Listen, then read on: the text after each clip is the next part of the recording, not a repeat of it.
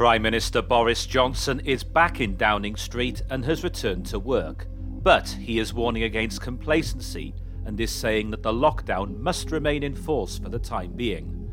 Meanwhile, the World Health Organization warns that having the virus once doesn't necessarily mean that you can't get it again. And there is a rare but serious new syndrome in children that could be linked to COVID-19. I'm Marcus Stead. Please stay with us as veteran campaigner and blogger Greg Lance Watkins joins me to try to make sense of this deeply concerning global situation. Well, Greg, the government's policy of keeping pressure off the NHS with this lockdown has, to a large extent, been a success. It's taken until today for the first patients to be needed at the Dragon's Heart Hospital in Cardiff, and we see it up and down the country with the Nightingale hospitals in England as well, how the NHS has not been overwhelmed. And in that sense, the lockdown has been a success. I would say the most concerning development of the last 7 days has been the World Health Organization now saying that if you've had the virus once, it doesn't necessarily mean that you can't have it again. Now, you and I have been saying this all along. There was no clarification about whether having the virus once gives you 1 month, 3 months, 6 months, 12 months, a lifetime's immunity, or at the other end of the spectrum, no immunity at all. The World Health Organization has now said as much. And with them saying that, I think that's been a wake-up call throughout the world about the sheer magnitude of what we're dealing with. Oh, I would agree with you entirely. And hence, we've been saying, as you remind people, since the very beginning, that we don't know what the immunity will be. But the fact that the World Health Organization has said that anything, I don't think is worth listening to, because they've proved themselves to be completely unreliable, totally untrustworthy, and with bias of their own making. So they are really a rather worthless organization. They haven't managed to keep anybody in line any more than the European Union has managed to come up with a policy that anybody within the European Union, none of the vassal states. Well, with that in mind, where is the leadership coming from? Because I don't like the expression leader of the free world. It's a cliche we hear a lot. But if you were to say Donald Trump as president of the United States as leader of the free world, we'd all be dead by now. Well, yeah, what we saw last week was, I actually watched that press conference live, and I couldn't believe what I was hearing when he was speculating about, I'm even reluctant to repeat it on here because it's so foolish, and I don't want anyone even thinking that this is a good idea. But I'm going to have to say it to illustrate the example. He was saying about injecting disinfectant into your veins and shining sunlight on your internal organs. How on earth you do that? I've got no idea. But again, stupid, dangerous things, which, again, no doctor with any credibility would even contemplate. And it was widely condemned very, very quickly. I couldn't believe that. I don't even like the expression most powerful man in the world, but a man of his stature and the office in which he holds, he has completely disgraced the office of the President of the United States in a way no other president has ever done, as far as I can tell. To be fair, Marcus, he did manage to compound his utter irresponsibility the following day by proving to everybody that he didn't even understand what the word sarcasm meant. Well, yeah, and he was trying to wriggle out of it. Now, how on earth you even make a mistake as stupid as that in the first place, but then make the matter worse by claiming he was being sarcastic the next day? I've never known anything like this. But again, it goes to show, you mentioned the World Health Organization, and yes, I agree with you. I agree with you about the way the European Union has handled this has been appalling. Then you get this from the President of the United States. This is a global situation. There is no escape from it, no matter who you are or where you live. Where is the leadership coming from? Because this is going to require, to get this thing sorted, is going to require a worldwide global approach. Now, to explain a little bit more by what I mean by that, we've got this situation in New Zealand. Now, we talked a little bit about New Zealand last week, but Prime Minister Ardern went in hard and fast with a lockdown very early on. As you rightly said at the time, New Zealand is effectively 2 very beautiful islands, but nowhere near anywhere else. So there's the remoteness worked to their advantage. But they had this very hard lockdown. And Prime Minister Ardern has said, right, now we're going to move up to the next stage, which effectively, if you look at it in real terms, what's happening in New Zealand is they're now moving to a stage of lockdown, which is more or less the sort of lives people in Britain have had to lead, where supermarkets are open to a point, takeaway outlets are there to take food away. But this is certainly nowhere near a return to normal life in New Zealand. The schools are staying closed. The bars and restaurants, the seating areas all remain closed. Certainly no sporting events or mass gatherings. Now, Prime Minister Ardern has got a problem here.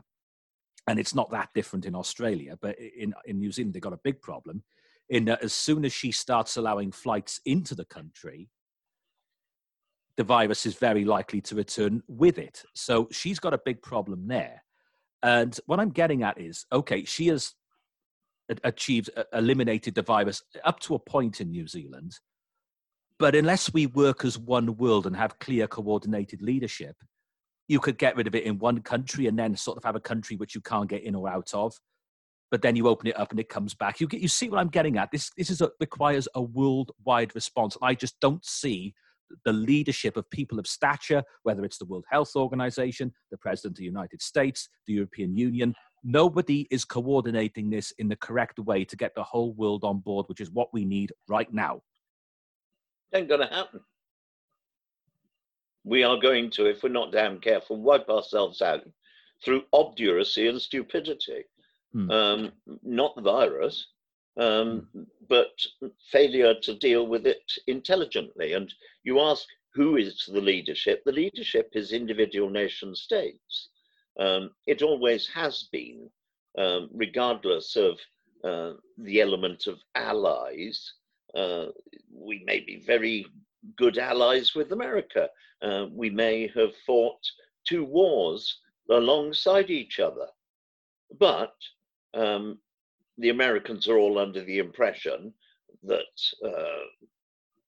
they won the war and we weren't actually there. But if you ask Americans why the Second World War happened, very few of them have a clue. They really don't know what was going on. Even the things like the Holocaust are considered not really part of the reason they were in the war. Yeah, we know about the insularity of the United States and the fact that a very large number of Americans never leave. Yes, but to go on from there, Marcus, we also have the situation that we are again and again and again drummed into us as if it was gospel truth that 6 million Jews were killed in the war. We haven't got a clue how many were killed. Oh, it was in the millions. I think that is safe to say it was in the millions. And that look, if it was 10, it was Marcus, too many. Let me finish. We haven't got a clue. If there were 10, that was too bloody many. But the 6 million figure has come up in previous situations. We are all focused on the Holocaust and we accept it. Anybody with any intelligence, I've been to many of those death camps. I know it's true.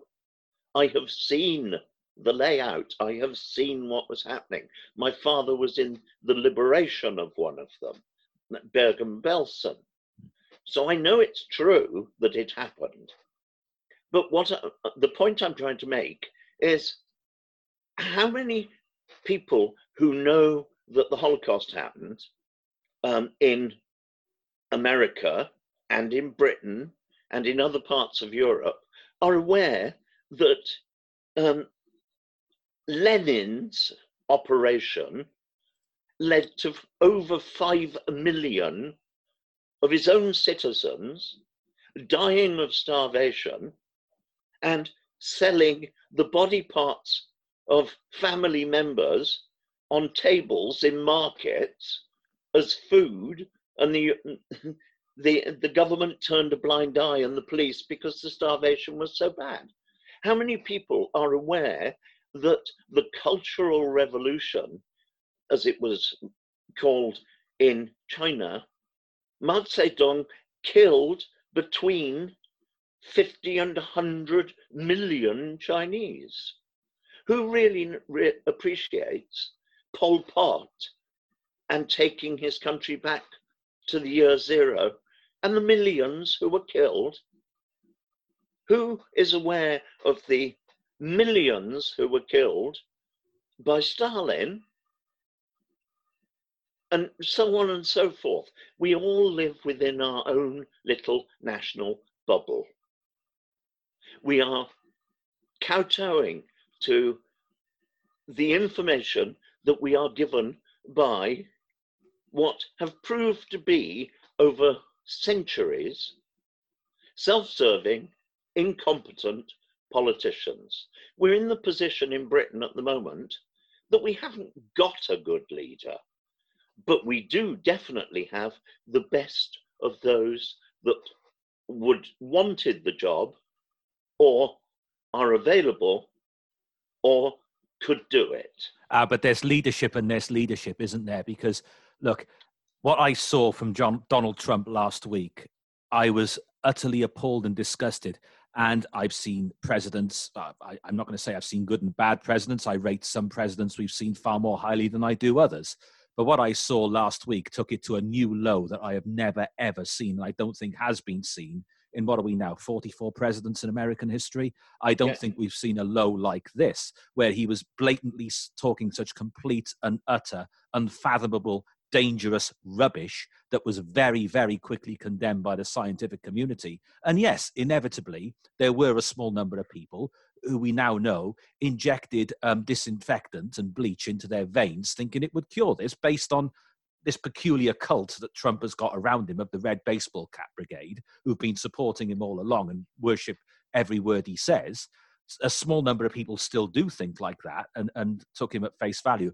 But at a time when, okay, yes, I do believe in the unit of the nation state, we need leadership. We ain't getting it.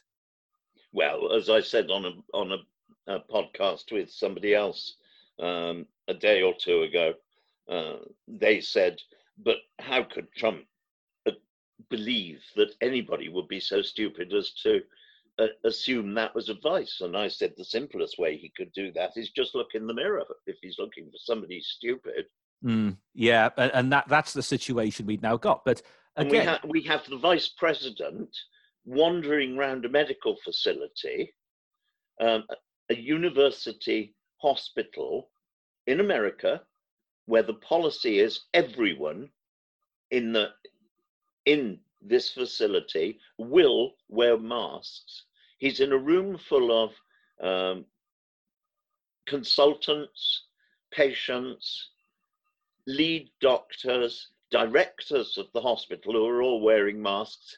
He isn't wearing a mask because he's such an ignorant little man that he won't even obey these rules, because as a sycophant of Trump, he thinks he is above the law. Yeah, and that is another big problem. So as a nation state then, okay, let's go back to New Zealand briefly. Prime Minister Ardern did what she thought was in her country's best interest in terms of doing everything she can, and the people around her doing everything they can to eliminate the virus among the population. You have to say it has succeeded. However, there's a big question about now what? Now, their options are, it seems there are two things they can do. The first is continue. Okay, they've eased off a little bit the isolation, the very strict isolation. They're now more or less at British levels in terms of what you can do in terms of shopping and so forth, and going out and buying things and walking around. They can either continue in this way and hope that a vaccination will come along at some point, or they can start to open up and allow flights in and allow larger gatherings and normal economic life to resume, and almost certainly bring the virus back with them. That is, if you like, the limitations of the nation state, in that to normalize life, you're going to need cooperation. Now, for example, if Scott Morrison in Australia, he's not quite there yet, but if he gets it down to New Zealand levels, you can see how flights between New Zealand and Australia could operate, and they could keep things going between themselves, that couple of hours flight. But beyond that, you can see how the virus could easily spread back. So what I'm saying is, it's clearly this sort of intelligent leadership is not going to come from Donald Trump, but something needs to happen from global level to coordinate this. So when you've stamped it out of certain countries, it's gone and won't come back. We're not getting that at the moment, are we?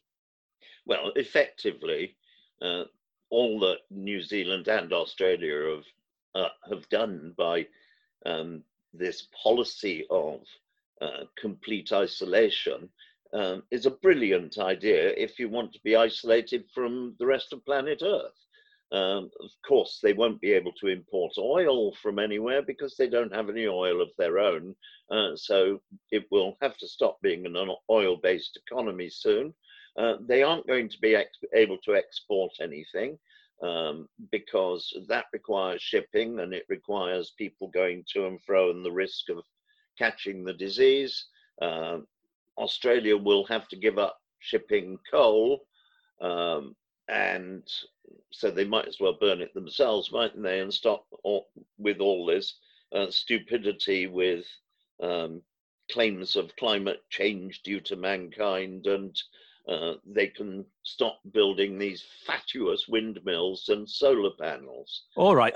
We get your point. We get your point. Technology to build them anyway. Yeah, we get your point that if Australia and New Zealand want to continue with this situation for any length of time, they're going to have to radically alter their economy. And by the sounds of it, based on what you just said, the only way around this would be to actually, get all your energy from coal and try and find ways around the oil situation. Goodness knows how you're going to do that. But I see what you're getting at. Yes, they've succeeded in containing it to this point, but this is a problem for any country that succeeds in getting cases down to a bare minimum or even non-existent. Soon as you start letting people in, whether it's via planes or ships or anything else, you risk bringing the virus back with you. And we remember in the very, very early days of how this came to Britain, you remember we had those 8 coaches of people who'd been on the cruise ship being taken up to the hospital in Wirral in January, early February, whenever it was. And yet the virus, whether it came in from China on a plane or Italy on a plane, we'll never know the answer to that. It spread among the population very, very quickly. So we can see how that happens. But turning on to domestic matters then in Britain, I don't know about you, but it's been talked about a lot in the media this week. I live very near a very busy A road, as you know, and it has seemed clear to me that people are losing their discipline. Now, for example, yes, there are more cars on the road than there were a week, 10 days ago. But another thing's concerning me is that, that there's a World Food Shop not far from where I live. And I went in there about a month, 5 weeks ago, and the fella who was serving me on that occasion, he had a mask over his face. Between each customer, he was spraying down the checkout belt with disinfectant. He even tried to sell me a mask at the checkout. I didn't buy one, but he was taking huge amounts of precautions. I was in that same shop on Sunday evening. Admittedly, it was a different person who served me. There were none of those things. There was no spraying down at the checkout. There wasn't even any spray at the entrance when you pick up your basket. I think people are becoming a little bit lax. Oh, I'd agree with you. I live on Ney Road, the A48. The main route in and out of southern Wales, other than the M4, and there is more traffic. There's no doubt about it, but there is still only a fraction of the traffic there was previous to this lockdown, and a very, very high percentage of the lorry traffic is in fact food deliveries to major depots. And I think the lockdown is working quite well, because I am aware that a number of businesses are still functioning. Aerospace, for instance, in Filton is still functioning. I have a neighbor who he and his partner and his son work there, and they go over in 3 different vehicles because they're all in different departments, and it's a big labor force at Filton. And they come back every day from there because they're working on the fighter plane, the British fighter plane. So they are continuing. But we notice that if you're in the defense industry, you're still involved, hence Boeing is still trading, but Airbus is teetering on the brink of having to go into administration. Yeah, there's been a lot of bad news around in the last day or so in relation to that. I'm thinking in particular of staff at British Airways, and personal friends of mine have been affected by this. So my thoughts are very much with those who work at British Airways at the moment, looking at the bigger picture in terms of aviation. Well, I think they've laid off 12,000, haven't yeah, they? you're correct. You're correct, yeah. There's also been some bad news from John Lewis department stores today. They've said that some of their 50 stores will never reopen. We know about the problems Debenhams are having. We've seen the Royal Mail this last few hours have announced that Saturday deliveries are going to stop for the time being. One friend of mine, a journalist, has said he wouldn't be at all surprised if they don't return at any point Saturday deliveries because of the way things are in general. This combined with a general trend in less mail being sent may not... Who's going to deliver all the junk leaflets? Not my problem, thank goodness. But we can see there's lots of bad news around. But in terms of the lockdown, there are grey areas, aren't there? Because we saw the announcement from B&Q, who've had problems of their own in the last few years with closing down stores, but that's another story. They announced that a small number were going to reopen and then a far larger number reopened. There are grey areas in that we were told only to leave our houses for essential journeys, to buy food or to go to essential work or frontline services. In terms of DIY stores, like for example, in one of the properties I own, the toilet system is going to need changing in the near future. Now, that is something that one could consider essential work, and therefore a DIY store needs to be open for that purpose. However, there were people who were being vox popped on the news when the B&Q somewhere or other, wherever it was in England, I think, reopened at the start of the week. And they were people past retirement age. And they would say, no, we're just here because we've been doing up our garden and we just needed to get out and about, get some bits and bobs for the garden. So what I'm getting at is I can see how as time goes on, as the lockdown continues week after week after week, how what is defined as an essential service changes, because that toilet does need fixing and there may be leaks and bits of plumbing work that need doing, and plumbers and members of the public need access to those things. But it does seem as though, like those people who were there to get bits and bobs for their garden, that's not essential. How we define this, do you agree with me that when Boris Johnson returned to work at the start of the week, he should have addressed the nation, not from outside Downing Street, but in prime time television in the evening on all the major channels and said, look, you've got to continue with the lockdown. Please only go out for food, your hours daily exercise, keeping your distance from others when you're out doing your exercise, and for essential work that cannot be done from home. Because people like that those old people I mentioned went to the garden centre, they didn't really need to be out. And then being out has put themselves at risk, the staff at risk, and potentially people who come into contact with them elsewhere at risk. I think that an element of not laxity, but intelligent choice should be available. There is one very big reason for this. You have to keep people occupied if they're at home. I would have no objection to stationers being open, as long as they observe social distancing and, dependent on the size of the stationers, a very limited number of people in the shop at any one time. I think the same should be true of libraries, where people can get their books, because there are people who are in a position of desperately needing something to do at home, reading and the like. And okay, you and I are fortunate in that we tend to use our computers extensively, but an awful lot of people don't, and don't even know how to use it extensively.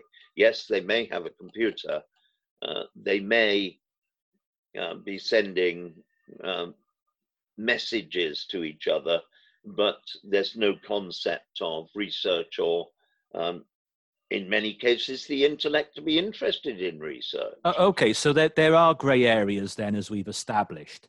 But in terms of, okay, going back to that example again of the people in the garden centre, in the DIY store, who just wanted to look at the plants and what have you.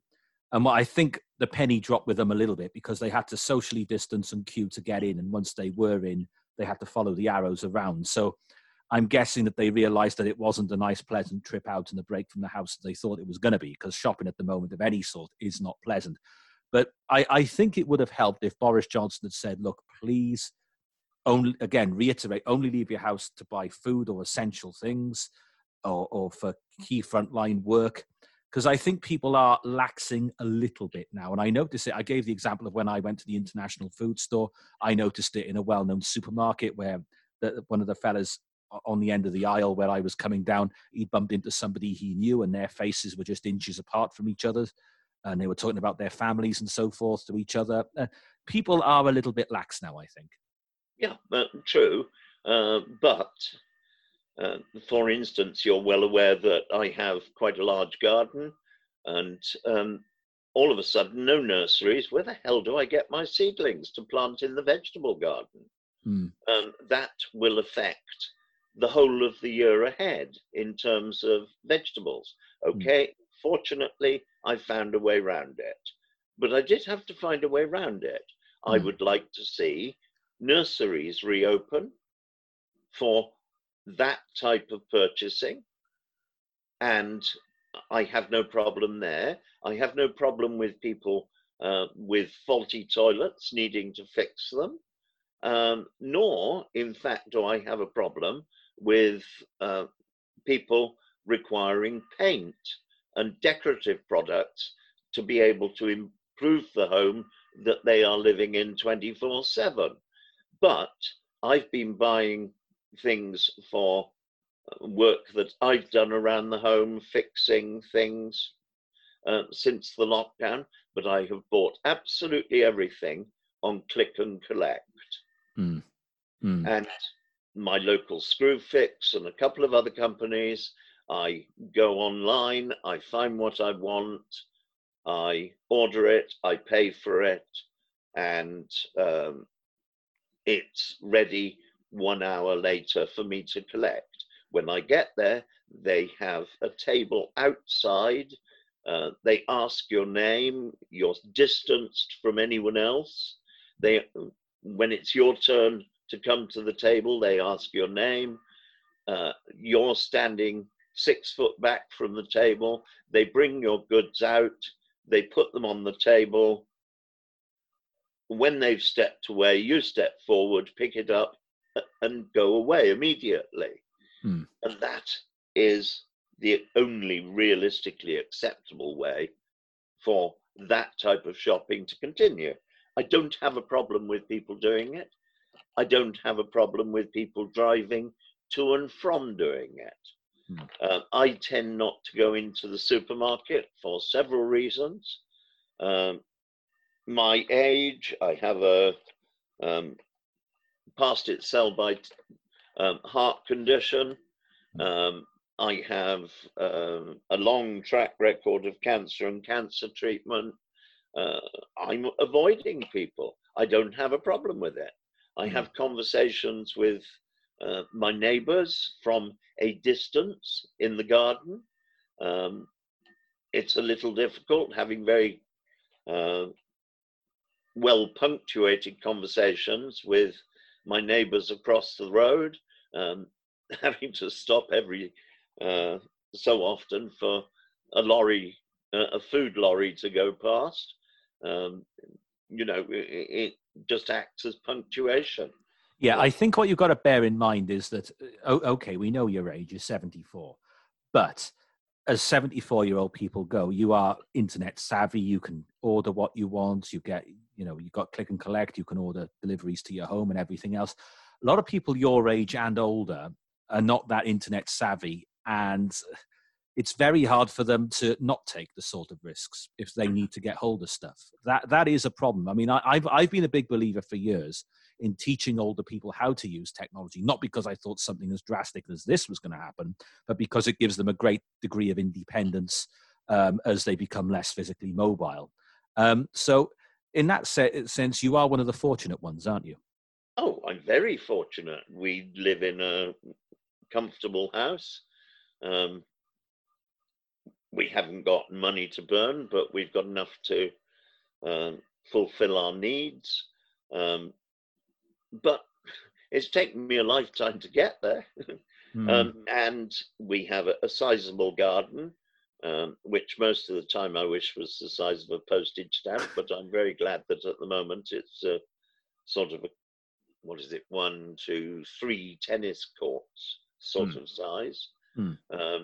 We've also sorted out our next door neighbour's garden because she's 83 and rarely goes outside the house.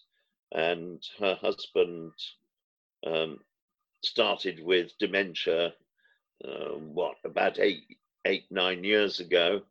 And she looked after him with dementia at home for 4 or 5 years. And then he was at home for a year.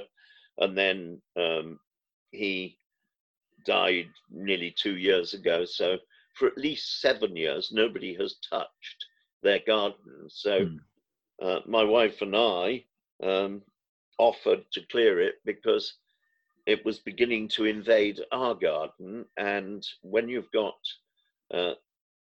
as she had, 70 feet by 50 feet of 8-foot high brambles, it did really rather need clearing. Yeah, and the reason Greg is really telling us this is that his hands are covered with scratches from stinging nettles and goodness knows what, aren't they? And yeah, yeah, you've had a rough week in that sense. But I just want to talk now about something that's do it in there. Yeah, it's changed a bit today, though, hasn't it? But yeah, looking at where we are now with the way the government, the UK government, now is handling the situation, and I've questioned before on this in last week and the week before. I think I talked about how I didn't think the 5 p.m. daily press briefings were really doing us any good now.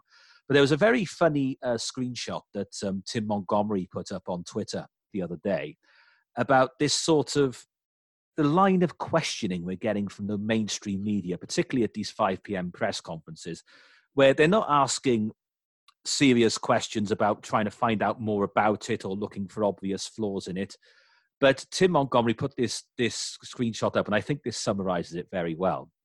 If Matt Hancock, that's the English Health Secretary, announced that the UK had created a COVID-19 vaccine, the press questions would be as follows. The BBC: will you apologise for not creating it sooner? ITV: is it true that it contains animal products? Channel 4: wouldn't this have been quicker and more lives saved if the UK had joined the EU vaccination scheme? Sky News: you said creating a vaccine would take a year.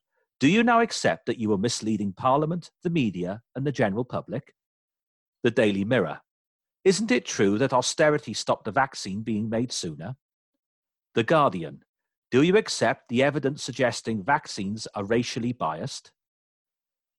And that, okay, it's a Mickey take, admittedly, but it's not. That is the sort of level of questioning we're getting, isn't it? Yeah, very much so. It's rather pathetic little journalists hopping from leg to leg, trying to look as if they have a clue what they're talking about, and they haven't. The only information they've got is from interviewing each other. And they're asking questions as a means of virtue signaling and trying to make political points. And it's a silly game of one-upmanship is what it is. Iota. There is no contribution from the media. It has been purely trying to exploit the situation for their own gain. And is it any wonder that by and large, not politicians, well, then almost as bad, but journalism and the media have collapsed, not only in people's respect for them, but in their turnover. Newspapers, their figures are falling like a brick. Mainstream media, the television and the radio, they're way down, their turnover is down. The BBC is furloughing people. But you can bet your life that the idiots on high salaries that nobody is really very impressed with the clowns and janglers will still be there earning high salaries. It seems clear to me that a very large number of people, an increasing number of people, are not impressed with the way the mainstream media is behaving. I won't go into it now because we haven't got enough time to go into it, but the long and short of it is we've had at least, I would say, the last 15 years, possibly a bit longer, of cutback in every major news outlet, whether it's BBC, ITN, Sky News has been hit particularly hard by this. And therefore, the caliber of person working both in front of the screen on camera and behind the scenes has declined. They're relying very heavily on very young people and people with very little experience, who've got no one older than them. Cheap. Yeah, no one older than them to learn from. And it's not a particularly recent thing. It's affecting the quality of what we see quite considerably. Now, I remember a time, maybe 15 years ago, when Sky News was a very serious alternative to the institutional bias of the BBC, when you had Jeremy Thompson, Peter Spencer, Glenn O'Glaser, Lorna Dunkley, Chris Roberts, people like that, Tim Marshall, all working there. They've all gone now, and the gravitas of the sort of person working there now is nowhere near as good. And what we're seeing is, particularly the 5 p.m. briefings, is this sort of silly game of one-upmanship where we don't learn anything, and they're not trying to constructively get answers out of the government, but they're just trying to trip them up at every opportunity.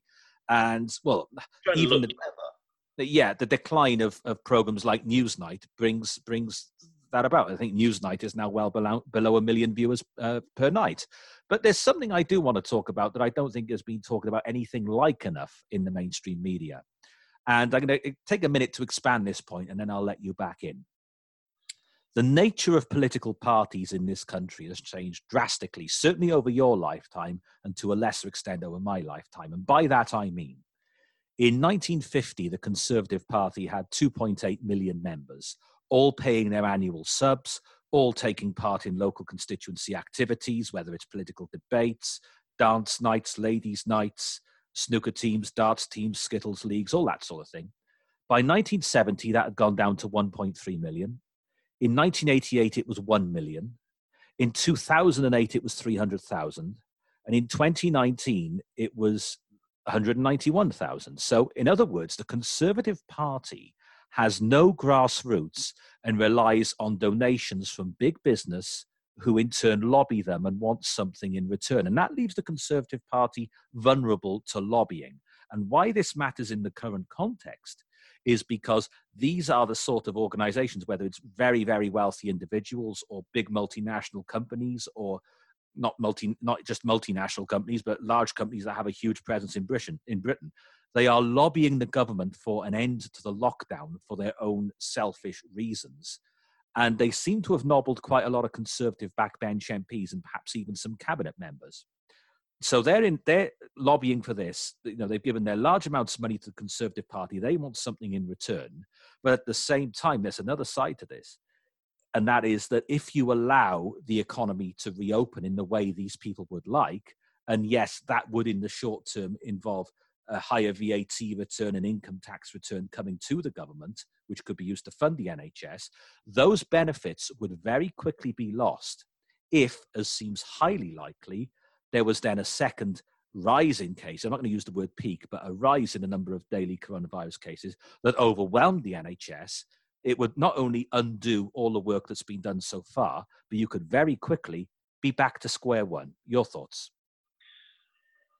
Japan has just proved that. They were reducing their lockdown, and one of their large areas, I think it was Hokkaido, offhand, I did comment on it at the time on Twitter, but don't actually remember exactly which city area it was, had such an immediate turnaround within a little over a week that they have reintroduced them, the lockdown, and harsher than original. You can't release the lockdown, whatever the reason, without maintaining social distancing and need only. Not necessarily necessity, as I've already said, but need. You happen to need stuff for your garden. You need paint for your house, you need a new cistern, or whatever it is, because these are the things that keep you satiated in your own home. And this lockdown will, I do so hope, continue probably in one form or another through until this time next year. With that thought in mind, how is the government going to look? The government and also these conservative backbench MPs who seem pretty clear to me have been nobbled by these lobbying firms and lobbying individuals. Boris Johnson's going to have to take a very firm line with the very people who are funding his party if he's going to do as you suggest, which, by the way, I think is the right thing. I think he made it pretty clear he's prepared to. And of all the politicians that could have been in the hot seat for this appalling, terrifying pandemic, I can't think of one who would do the job better. There are many things I can't stand about Boris Johnson.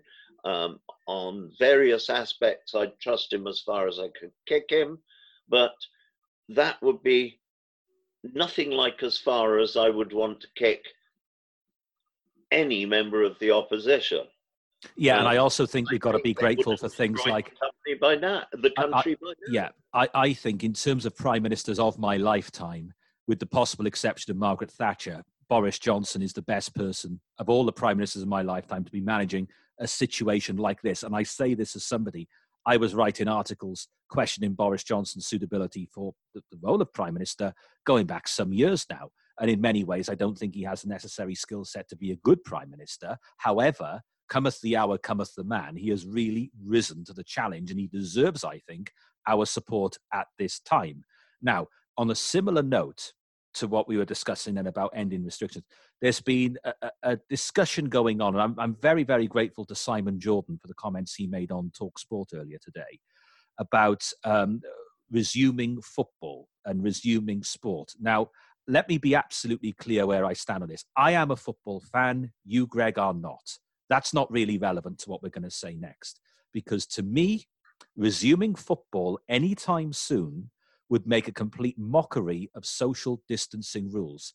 How could we allow players, even after testing, to be in close proximity through tackles, etc., while the government insists the rest of us keep 2 meters apart? The notion is bonkers. And if you allowed football to resume, or any other sport, rugby, same thing, all it would take is for one player, coach, physio, referee to become seriously ill with COVID-19, and the whole resumption would look utterly foolish. And furthermore, on a final point on this, inevitably in football, rugby players, they break their legs, their ankles get damaged, this, that, and the other. Things happen, and they need hospital treatment. And normally that's all right. We take the rough with the smooth, it happens, and so forth.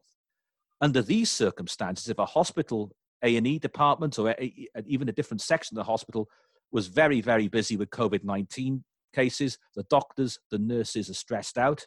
Yes, it's quite right if you go to hospital, if you've had an accident at home or you're concerned you might have something seriously wrong with you, like a heart attack. But if you've been injured playing sport and that was preventable, then that, to me, is a preventable instance of where someone has had to go to A&E, whereas they hadn't taken part in that match, they wouldn't need it. So for me, it's no, and no again to resuming football, rugby, any sport where you've got to be in close proximity until all this is over. I would agree with you totally. And something else that I am continuously annoyed about is the number of pictures on the television and other media of the way the police are behaving. I have nothing but contempt for the majority of them wandering around in 2s and 3s, not a mask in sight. They don't care about anyone else but themselves, and all in close proximity. What an appalling example to give. It's almost as dire an example as police in uniform on protest parades and politically correct virtue signaling parades, jiggling and dancing, looking as if they want to go to the toilet in a hurry. Mm. I'm sorry, I find this utterly beneath contempt and an insult to Her Majesty's Commission, which they've been awarded, and demeaning to the force. Mm. Mm. But we've seen, this is just another aspect to me of the politicisation of the police that's been going on for many years. For example, you think about the old Dixon and Dock Green style policing by consent, or the sort of copper, those of you who used to watch the bill, people like Sergeant Bob Cryer, those sort of officers, they've given way now to this sort of politicised, politically correct, whether it's them dancing in the street in the summer in their uniforms, taking part in LGBTQ plus pride marches, whether it was that thing, Paul Embry. Actually, I've got a lot of time for Paul Embry, even though he's a man of the left, but I've got a lot of respect for him. I think he talks a lot of sense on Twitter. He put a video up 2-3 weeks ago now, and there were a load of police in a police car park doing a dance to the Bee Gees Staying Alive in police uniform on police time. I'm sorry, I don't think that is acceptable. Their job traditionally was to uphold and enforce the law. They should be setting an example. They should be remaining utterly neutral on all matters political, uphold and enforce the law equally, fairly, and with consent, because it's policing by consent traditionally in this country. And I think what you're saying is correct. And the very notion of respect for the police and policing by consent is being lost with the examples you gave, and on other examples of them behaving in a rather thuggish way, which has been caught on camera. Yes, I would agree with you entirely. They are not the police force I remember of the 60s, who were always polite, whatever the circumstances. Now it's a bunch of over-equipped, opinionated yobs. Yeah. Half of them are covered in tattoos, look like lavatory walls covered in graffiti. Yeah, and I actually think going beyond that, modern police uniforms look absolutely ridiculous as well. But that's one for another day. But I'm going to end the serious stuff anyway with this business about various aspects of the media. I'm not just talking about the David Icke Brigade, who are putting wacko conspiracies out there, but people like Peter Hitchens, who is continuing this narrative, not only in his Mail on Sunday column, but also he gets invited onto Mike Graham's program every Monday on Talk Radio. He's continuing this narrative that the lockdown isn't necessary, and he's saying some quite crazy things in my view. And if I was to summarize it, there was a comment on a social media forum I saw the other day. Hitchens' argument goes something like this. After putting in a burglar alarm, getting a guard dog, and putting new locks on the door, I haven't been burgled. What a waste of money. That seems to be the Peter Hitchens argument about the lockdown. In that, the NHS hasn't been overwhelmed. We didn't need to do it, did we? Well, the correct question to ask is, if we didn't do it, would the NHS have been overwhelmed? And the answer to that is very, very likely to be yes. And I just find it extraordinary that, bearing in mind, Peter Hitchens, he saw what happened to Boris Johnson 3 weeks ago, where Boris Johnson was fighting for his life, and it was touch and go for a while. And Boris Johnson is not an elderly man in a care home. He's the Prime Minister in his mid-50s. Oh, take it even more personal for Peter Hitchens. In the late 1990s, into the year 2000 it ended, he presented a Sunday morning program on the original incarnation of Talk Radio, which became Talk Sport. It was called Grilled on Both Sides. His co-presenter was a guy called Derek Draper, former advisor to Peter Mandelson. And Peter Hitchens was the man on the right. Derek Draper was the man on the left. And they disagreed about everything. Derek Draper, here we are 20 years later. He's married to the TV presenter Kate Garraway. Derek Draper, again, I would say early to mid-50s, I think he is a little bit overweight, but no obvious health problems beyond that. I know he had mental health problems, but physically, no physical health problems. He is very, very ill indeed in hospital right now with coronavirus, COVID-19, fighting for his life. Kate is not in work because she's very upset at the moment, understandably. She's not on Good Morning Britain doing her job. She's giving occasional updates. He's clearly very ill. So this has touched Peter Hitchens personally in terms of what's happened to our Prime Minister and what's happened to a man he worked with, not an old man, some years ago. And yet he's being seems to me, fairly blasé about it. I think that's absolutely astonishing, to put it mildly. Oh, I think Peter Hitchin is going out of his way to make a complete fool of himself. But he does this from time to time. He did it over MMR vaccination. Which he never apologised for, by the way. He hoped that would quietly go away. He backed Andrew Wakefield, the discredited doctor, for years and years and years, until he was pretty much forced to stop being defensive of him. Peter Hitchens never backtracked on that, by the way. No, well, he's far too self-important to do that. And much as I like many of the things he's done, I think his problem is that he's desperately trying to pretend he has half the intellect his brother had. And Christopher, who sadly died, ran rings round Peter, unfortunately. I say unfortunately, it's left Peter Hitchin with a terrible chip on his shoulder. I think so. I've noticed, how can I put this? Because he's someone I've been in contact with for the best part of 20 years. But I think there has been, I find some of his columns in the last few years increasingly bizarre, and some of his pet hobbies, pet subjects rather, increasingly bizarre. His hobby horses, if you like, increasingly bizarre. But his stance on this, I just find astonishing, because you can just look at what the evidence straight in front of him. Boris Johnson, very, very ill a few weeks ago. Derek Draper, a man Peter has worked with over an extended period of time, very, very ill at the moment, and he seems to be struggling to get through this. Go and ask people in care homes if this is a normal April day or a normal April period. It's not. Ask nurses on the front line in hospitals if this is a normal period or just something we can dismiss as a minor inconvenience. It's not. It's something very major. For crying out loud, go and ask people in northern Italy in particular, and people on the front line there, or the funeral directors there. This is not a normal time. And for crying out loud, why is Peter Hitchens, in my view, I'm going to use some quite strong terminology here, why is he destroying his reputation by continuing this line that it's not necessary, and we're overreacting, and we're crashing the economy and everything, and it's not necessary and we shouldn't be doing it, when it's clear that this is something on a magnitude none of us have seen in our lifetimes, and it's something to be taken very seriously indeed? Why can't he just admit he got it wrong, and now is the time to buck his ideas up and support the lockdown and the sensible measures that are in place? Because that's really what he should be doing. I personally think that we elected a given government, we put them in position to do the job, and it is an act of selfish and criminal stupidity not to back them, because you're not going to change them at this stage. So back them, because we can't have more than one leader at a time under the circumstances as they now are. And with that thought in mind, then, you say one leader at the time.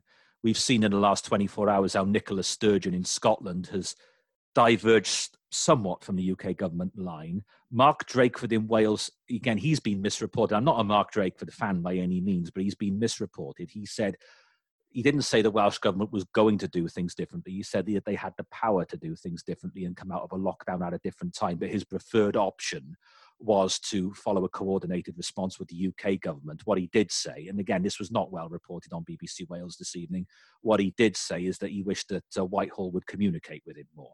That was really the point he was getting at, but that was misreported to the hilt. Well, they might do if they thought they could trust him. Well, yeah, but the reality is, whether you trust him or whether you don't, in these devolved areas, he has got the power to make decisions, and therefore it's best to keep him in the loop, I would have thought. But I do think there's one question I'd like to ask you. Yeah. I have an opinion, but do you agree with the government newly announced policy of paying the family members of the frontline services £60,000 if they die as a result of the virus? I was thinking about this yesterday because I could see both sides of it, but on balance, no. And the reason being is that I don't know where you draw the line with this, because, right, first of all, let me make one thing clear. I have every sympathy in the world with people who've lost doctors, nurses in their families. I'm very much aware that this is going to be mothers and fathers who are, children are left without mothers and fathers. But you can extend that logic to people in other emergency services, care workers, people who are visiting, dropping essential deliveries, job assistants. And those who care in the community, help, that sort of thing. I'm not sure where you draw the line with this, and with that in mind, I think the bill for it, if you were to apply it entirely fairly, the examples I just gave, the examples you just gave, I think the bill could end up being absolutely enormous. And that's not to take away, I'm very, very much aware of the magnitude of the loss. What's your thoughts? It's enormous, and however enormous you make it, unfair. Because it is going to penalize some people and not others. Nobody gets the disease on purpose. Yeah. You'll have politicians saying, well, I have to go to and fro to do my job. So because somebody in my family caught it, I can see it happening. Oh, I'm a union rep. I don't actually work in the health service, but I deal with people who are in the health service. Okay. Oh, it is such... Look, there is an old political maxim. If you intend to open a can of worms, make damn sure you've got a bigger can. And I don't think they've got a big enough can to hold that can of worms now they've opened it. Okay. Mistake. Yeah, I think we're on the same page with this. But to take that down to another level, a friend of mine who has been furloughed from quite a skilled job at the moment, and I know he'll be listening to this, has taken a job as a shelf stacker in a well-known supermarket to pass the time and to make a bit of money in the meantime. Now, if he, God forbid, became ill and died from this, and he's a married man, and his wife got the £60,000 payment. Look, it's not anything like the same level of training or skill as a nurse or a doctor, but you do need someone to put those groceries on the supermarket shelves, and you're glad he's there. Again, it would be unfair not to include his wife in the payments, wouldn't it? Based on that logic. Yeah, exactly. Yeah, so we're in agreement on this. So, all right, well, I'm going to round things off the way I always do. You've told us a bit already then about, I try and end on a light-hearted note where I can, and you've told us already about the gardening and how you're passing the time and how you're keeping yourself cheerful at the moment. And we've had a little bit of good luck in one sense since the lockdown began with the weather. Now the weather is turning. How are you, fit and active 74-year-old-ish, how are you going to pass the time when it rains all week now? I'm not going to have a problem. There's plenty to do in the workshop. There's plenty to do in the house. And I am so behind on things that I'm meant to be doing on the computer.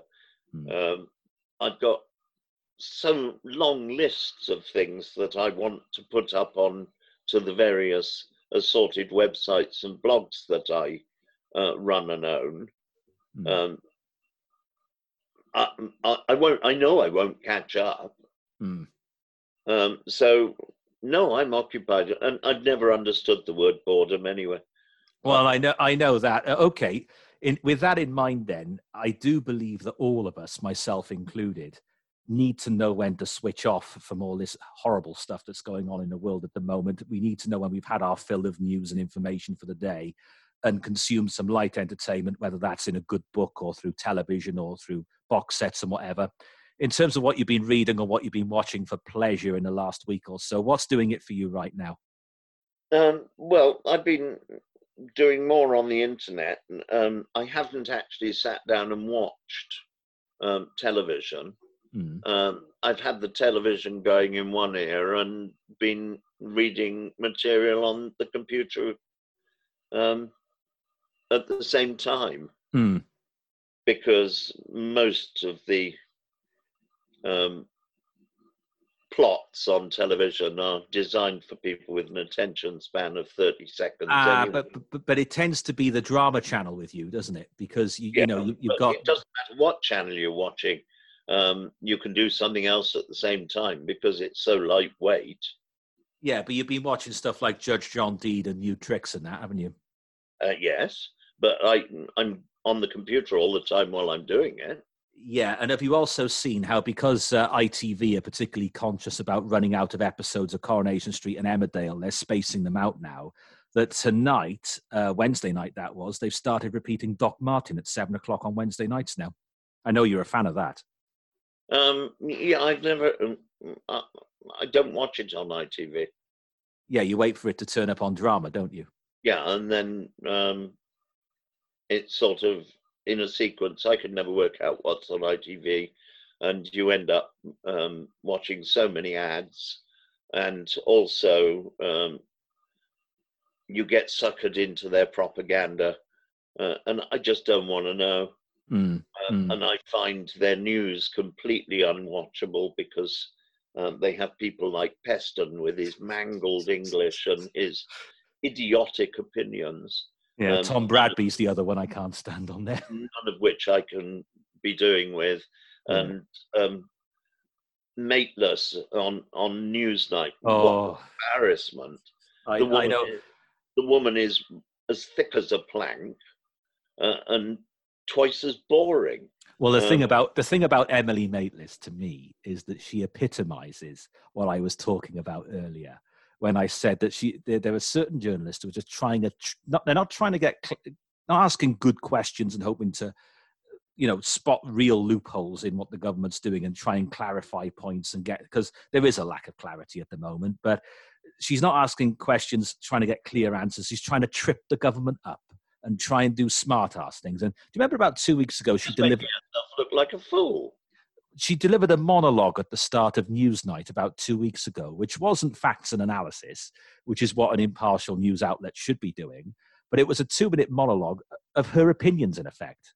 Now, I am not interested in her opinions. I'm not interested in the world according to Emily Maitlis. Your job is facts and analysis, and that's why you're there. But yeah, I agree with you about the state of both ITV News. I like the 6:30 bulletin. I think that's still pretty good. ITV News at 10, when you end up with this double act of Tom Bradby and Robert Peston, that just drives me up the wall completely. But so you're battening down then for spending more time indoors in the next week or so. Well, Koonsberg, Rigsby, Kay Burley. Rigsby? Who's Rigsby? That's Rising Damp, isn't it? What's her name then? Beth Rigby, you're thinking of on Sky. That's right. Yeah, I can't even be bothered remembering her name correctly. Yeah. Bolton, Stephen Dixon, Hugh Edwards. They're just moronic. Yeah, well, they're all playing this silly game of one-upmanship where they're trying to trip up ministers, not learn any. And who wants their opinion anyway? Yeah, and we're not learning anything from them. They're not good interrogative questions. They're not in the mould of Sir Robin Day or Brian Walden or people like that. That much is clear. But anyway, that brings us to the end. We're out of time again. Thanks as always to Greg. My thanks to you for listening. Do please stay safe, stay indoors.